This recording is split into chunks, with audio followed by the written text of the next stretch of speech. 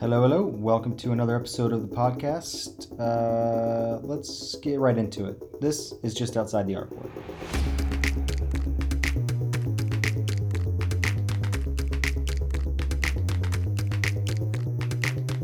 Today we're talking iPhone 11 and 11 Pro. So a lot of people have asked me this past few weeks, is the new iPhone worth it? That's been the question for the last couple of years, immediately after Apple releases a new device.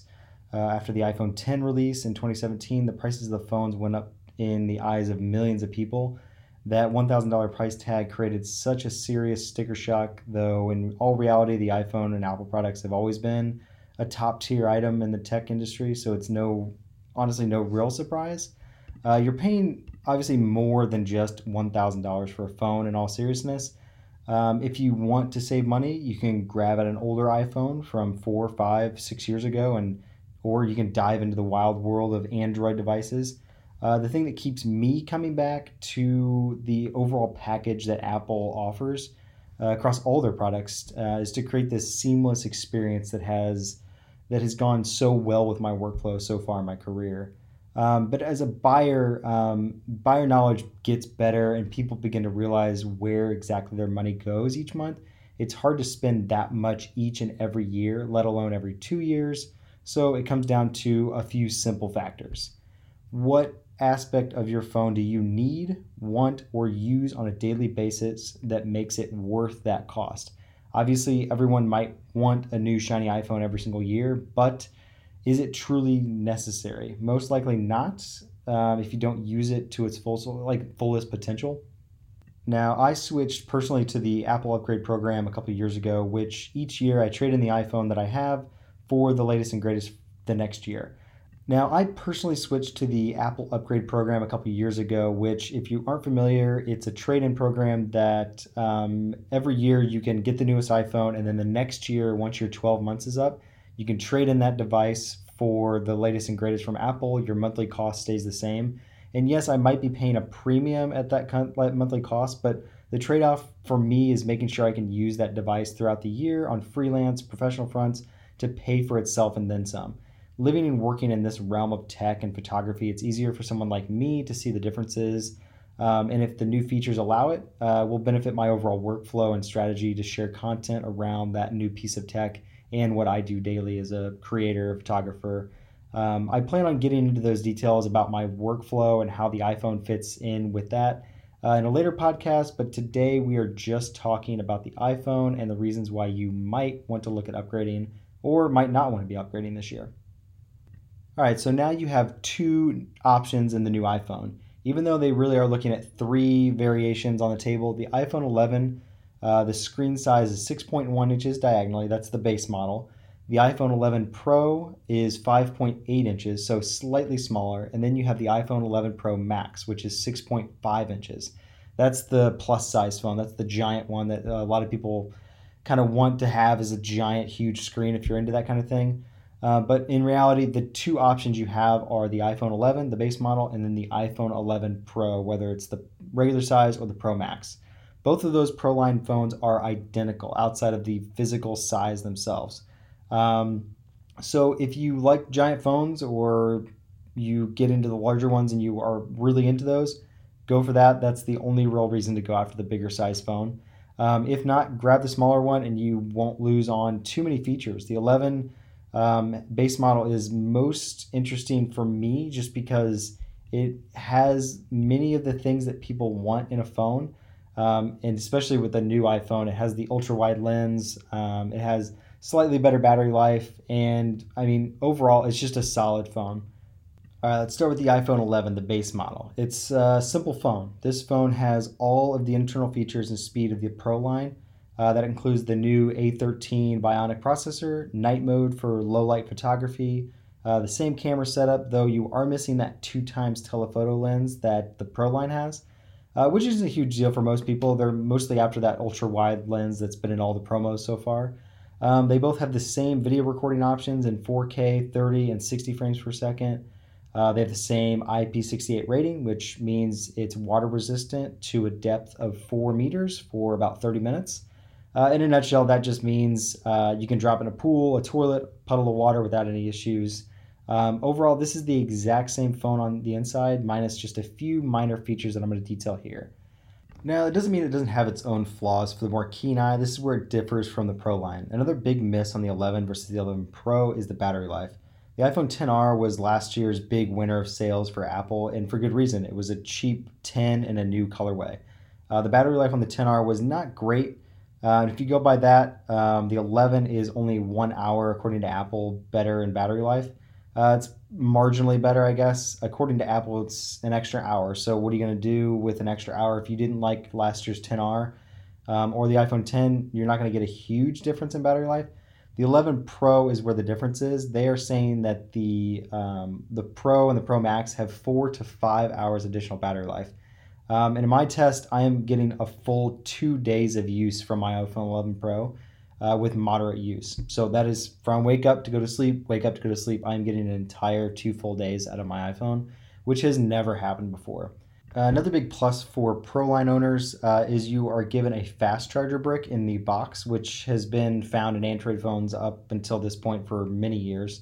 It charges the phone 50% in about 30 minutes. So if you're a bit of a power user and you use your phone a lot and you need to charge it quickly, this is a huge pro for a lot of people that want to have a fast charger. But in all reality, you can go and buy these anywhere and it usually charges your phone just fine. But for anybody that's buying the 11 Pro, it's a nice perk that's in the box already.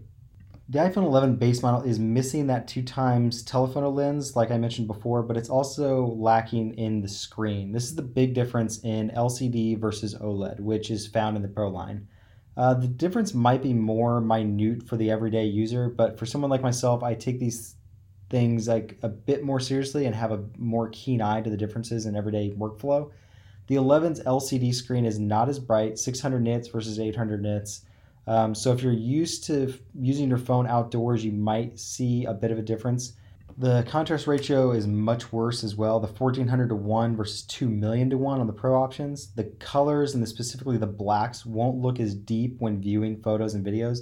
This is a big deal for people like me because I want that higher resolution screen for editing and posting images to social on the go. It becomes more difficult when you can't quite tell the image quality right off the bat, or if you're trying to edit something on the go. Seeing those deeper blacks or the true blacks of what you're looking at or shooting, it's a huge difference.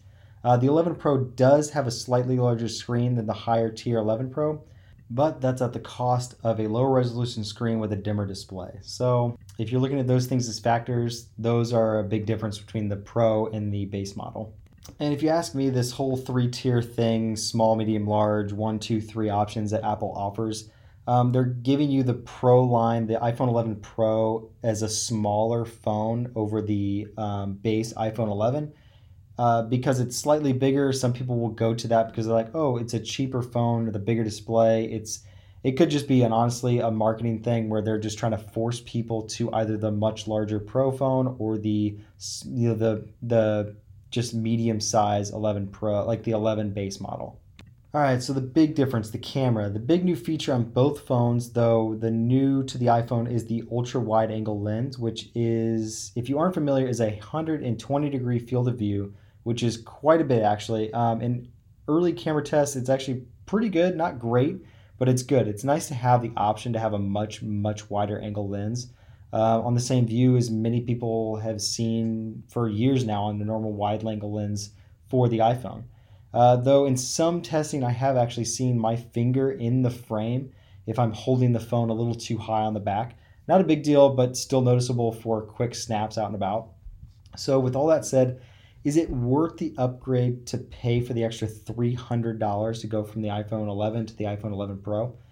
That's a bit of a loaded question, but if you are aware of the technical differences that I've talked about and the way they may affect your daily workflow, then maybe it is worth the extra cost. For me, using the yearly upgrade program, I pay for 50% of the latest phone, which is $499 of the $999 price tag, and I get the latest and greatest the next year while I trade in my old phone in decent condition. If you look at that trade-in value back to Apple at $499 for the other half, the resale price of the 1-year-old iPhone from years past unlocked on eBay is anywhere from $300 to $450. Sometimes you can see them for $500 or even $550 if it's in mint condition with the box and everything's still completely folded perfectly still in the box. For me, using the yearly upgrade program, I pay for 50% of the phone, which is $500 of the $1,000 price tag. I get the latest and greatest phone the next year, and I trade in the old phone in decent condition. If you look at that trade-in value back to Apple at $500 and the resale price of a one-year-old iPhone from the year before, unlocked on eBay, it's anywhere from $300 to $450. Sometimes 500 or maybe 550. If it's in mint condition or still in the box. For me, it's a bit of a power user, or me as a bit of a power user and one that lives and works in this space. It's a no-brainer to use that upgrade program to kind of my advantage as I build content around this device and talk about it on a podcast and drive people to my work and pages on social media for that device.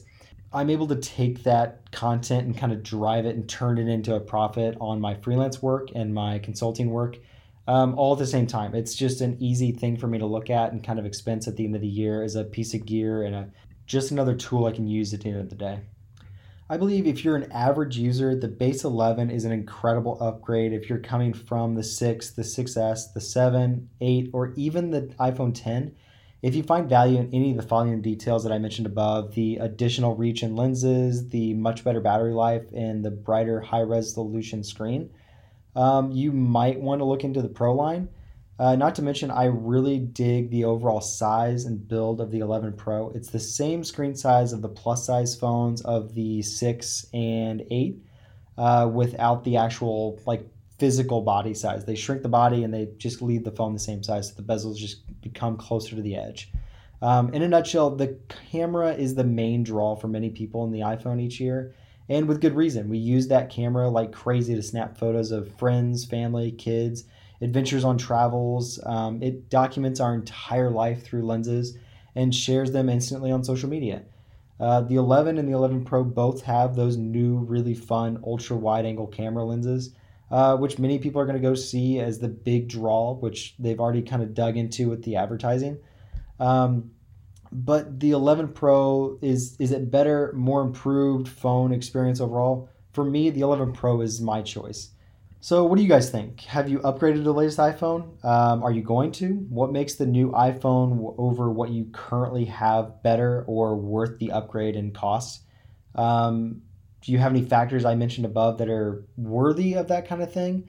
Did I hit on anything that you were kind of curious about or had questions about? Is there anything more you want me to go into detail on a later podcast? Please just reach out to me on social media. I'd love to answer those questions. But yeah, I think that's it. Thank you guys yet again for coming along to another episode of Just Outside the Artboard. This is episode 6, so if you haven't checked out any of the other episodes, please do that. Report back to me with what you guys think. I'd love to hear what you guys think of the podcast. Be sure to follow along on Instagram, Twitter, Facebook, and LinkedIn by simply searching my name, Andrew Griswold. And I'll talk to you guys in the next one.